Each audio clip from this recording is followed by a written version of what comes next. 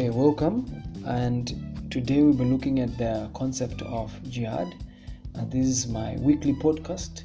My name is Bugutu, and today's topic is going to be the concept of jihad in Islam.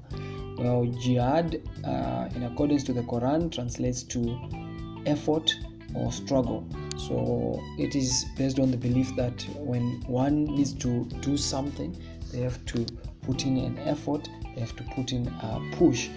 Which means that these are difficulties or challenges that one faces when doing a certain activity. So the literal translation of the word jihad is struggle or effort, and most people confuse the word jihad with holy war. When you type into Google, the first thing that comes out when you search for the word jihad is holy war and Muslim extremism, Muslim fundamentalist. We're looking at those in a short while, but the word jihad is confused to mean a holy war, which is a fight, and which is usually physical, which involves some form of fundamental principles, which leads to people to fight for their religion, to fight for a particular religious principle, of which that is a confusion and a misdirection of the word jihad. Jihad is based on what we call a religious struggle. Remember, as believers, we struggle to fight against sin. In Islam, we fight to struggle against Iblis, who is the devil. We also fight against temptation. We also fight to fulfill the obligations of Islam. That is the 5 pillars. And also we struggle to build a good Muslim society where there is peace, the attributes of Islam, good human behavior, charity, humanitarianism, and so forth. And the concept of holy war is totally alienated from that perspective. So the idea of the holy war is actually foreign, which says people struggle to for their own selfish ambitions, and this is seen in the eyes or in the perspectives of what? Of Muslim jihadist, Muslim extremist, or Muslim fundamentalist, and that is not an accepted concept of jihad.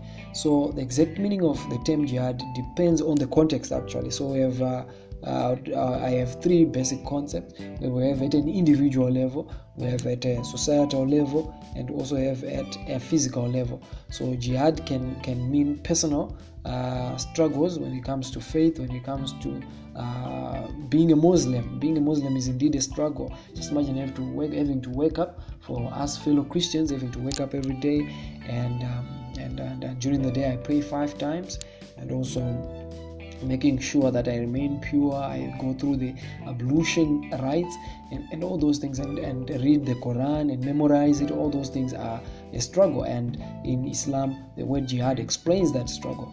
And think of the 5 pillars. I have to go through each pillar on a particular time, and that makes Islam a demanding religion in its own way. And when people try and push in order to fulfill those obligations, we say that is what we call jihad at a personal level. So jihad is it can be also further divided at that personal level into jihad of the tongue, meaning to say we struggle to speak out about Allah, we struggle to speak good things, we struggle to say good words. So we have jihad by the hand, whereby we struggle to do good deeds. Remember, deeds, not words, very important in Islam, and they assure that one receives blessings from God, and God rewards those who perform great deeds. This can be zakat, performing charitable actions. It could be humanitarian and so forth. And Allah is pleased when people have or perform great or good deeds in Islam. Then the second context is obviously at a collective level, whereby jihad can be seen as a struggle by the whole society to create the ideal community in which Allah thrives. So how is that done? This is done obviously by fighting against the oppression of the poor in the society. This means fighting against equality, be it women, be it racial discrimination, be it gender discrimination. It's just to fight against all forms of oppression in the society. So it is part of humanity to struggle to promote what is right and to prevent what is wrong. So it means instead of promoting violence, we promote peace. So in other words, jihad has nothing to do with violence. Even in its extreme state, it is always in support of what is right and to prevent what is wrong. So it is about balancing the society and also making sure that the society does not fall into evil. So it's about creating the ideal society by doing good deeds. Also, it is the mandate of the society to develop the society, to ensure that there is security for people who live in that society. The rights of people are protected. It could be rights to properties, it could be rights, human rights in general.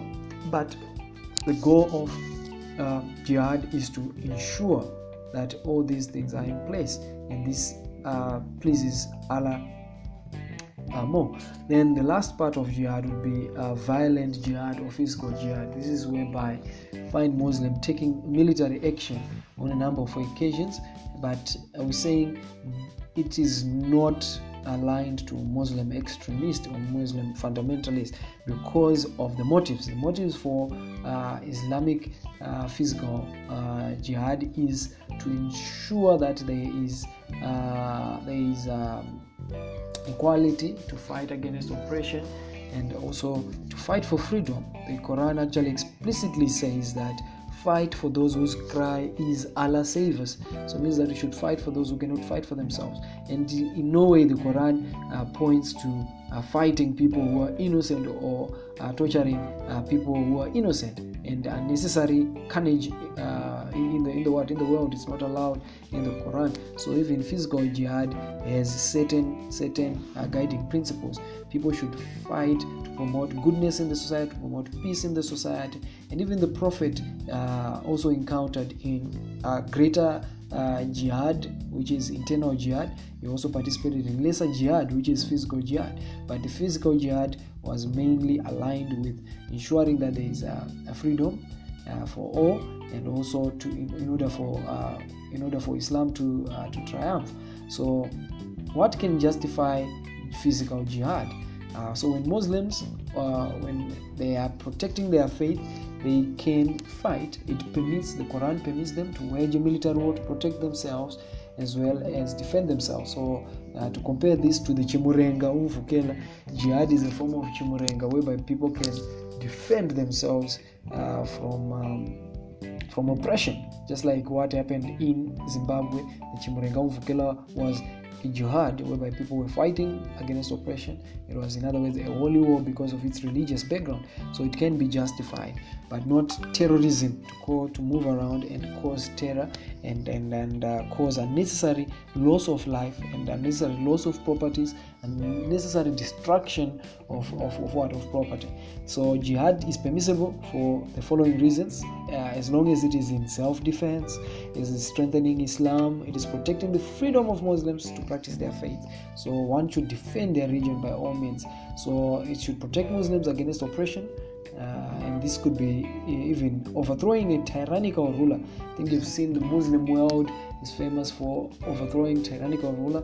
For instance, we had the issue of Gaddafi and so forth in Libya, Tunisia, in the Maghreb region, whereby all the people fought against oppression from tyrant rulers.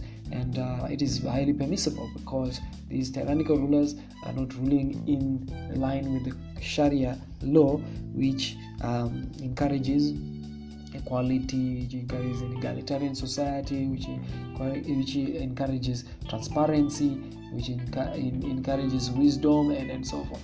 So if these rulers are going against that, it is permissible to fight. Then lastly, jihad is permissible if we are putting right on a wrong. So jihad is not a war like whereby we force people to convert to Islam, because the Quran says, let there be no compulsion in religion. So jihad is not about that. So jihad is not about conquering other nations in order to colonize them, in order to make people lose their freedom. It is not taking territory for economic gain. It is not to settle disputes using violence. It is not to demonstrate a leader's power. So there are what we call rules of jihad, which are that the opponent must always have started the fight, and jihad should be used as a way of self-defense. So it must be launched by a religious leader. As always, jihad must be launched by a religious leader who is educated in Islamic fundamentals, Islamic principles, and it must be fought to only bring good. So there's no way Islam would promote violence or unnecessary killing of people. It is utterly wrong. So they should not involve murder of innocent people. These are called natives or people who are just roaming around. Who are not involved in the war. So women must not be raped, and enemies must be treated with justice. And if they surrender, their needs must be taken care of. And wooden soldiers must be treated in the exact way the Quran stipulates when it comes to preservation of life. So the Quran even says, to those whom war is made, permission is given to fight because they are wronged, and verily Allah is the most powerful for their aid. Then it also says, therefore, if they withdraw you but fight you and send you peace, then Allah has opened no way for you to have war against them. So it means that if there is peace, Allah discourages people from continuous fighting. The last is that if the enemy inclines towards peace, so people should stop the fighting.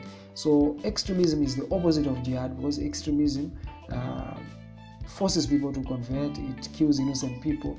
It takes hostages who are not even involved in wars, and it is based on personal vendettas that are not the greater good for the whole society. So extremism and Muslim fundamentalists such as Boko Haram, such as Al Qaeda, and so forth, these are fundamentalist groups who have selfish political or economic reasons to justify why they fight, which is totally different from jihad.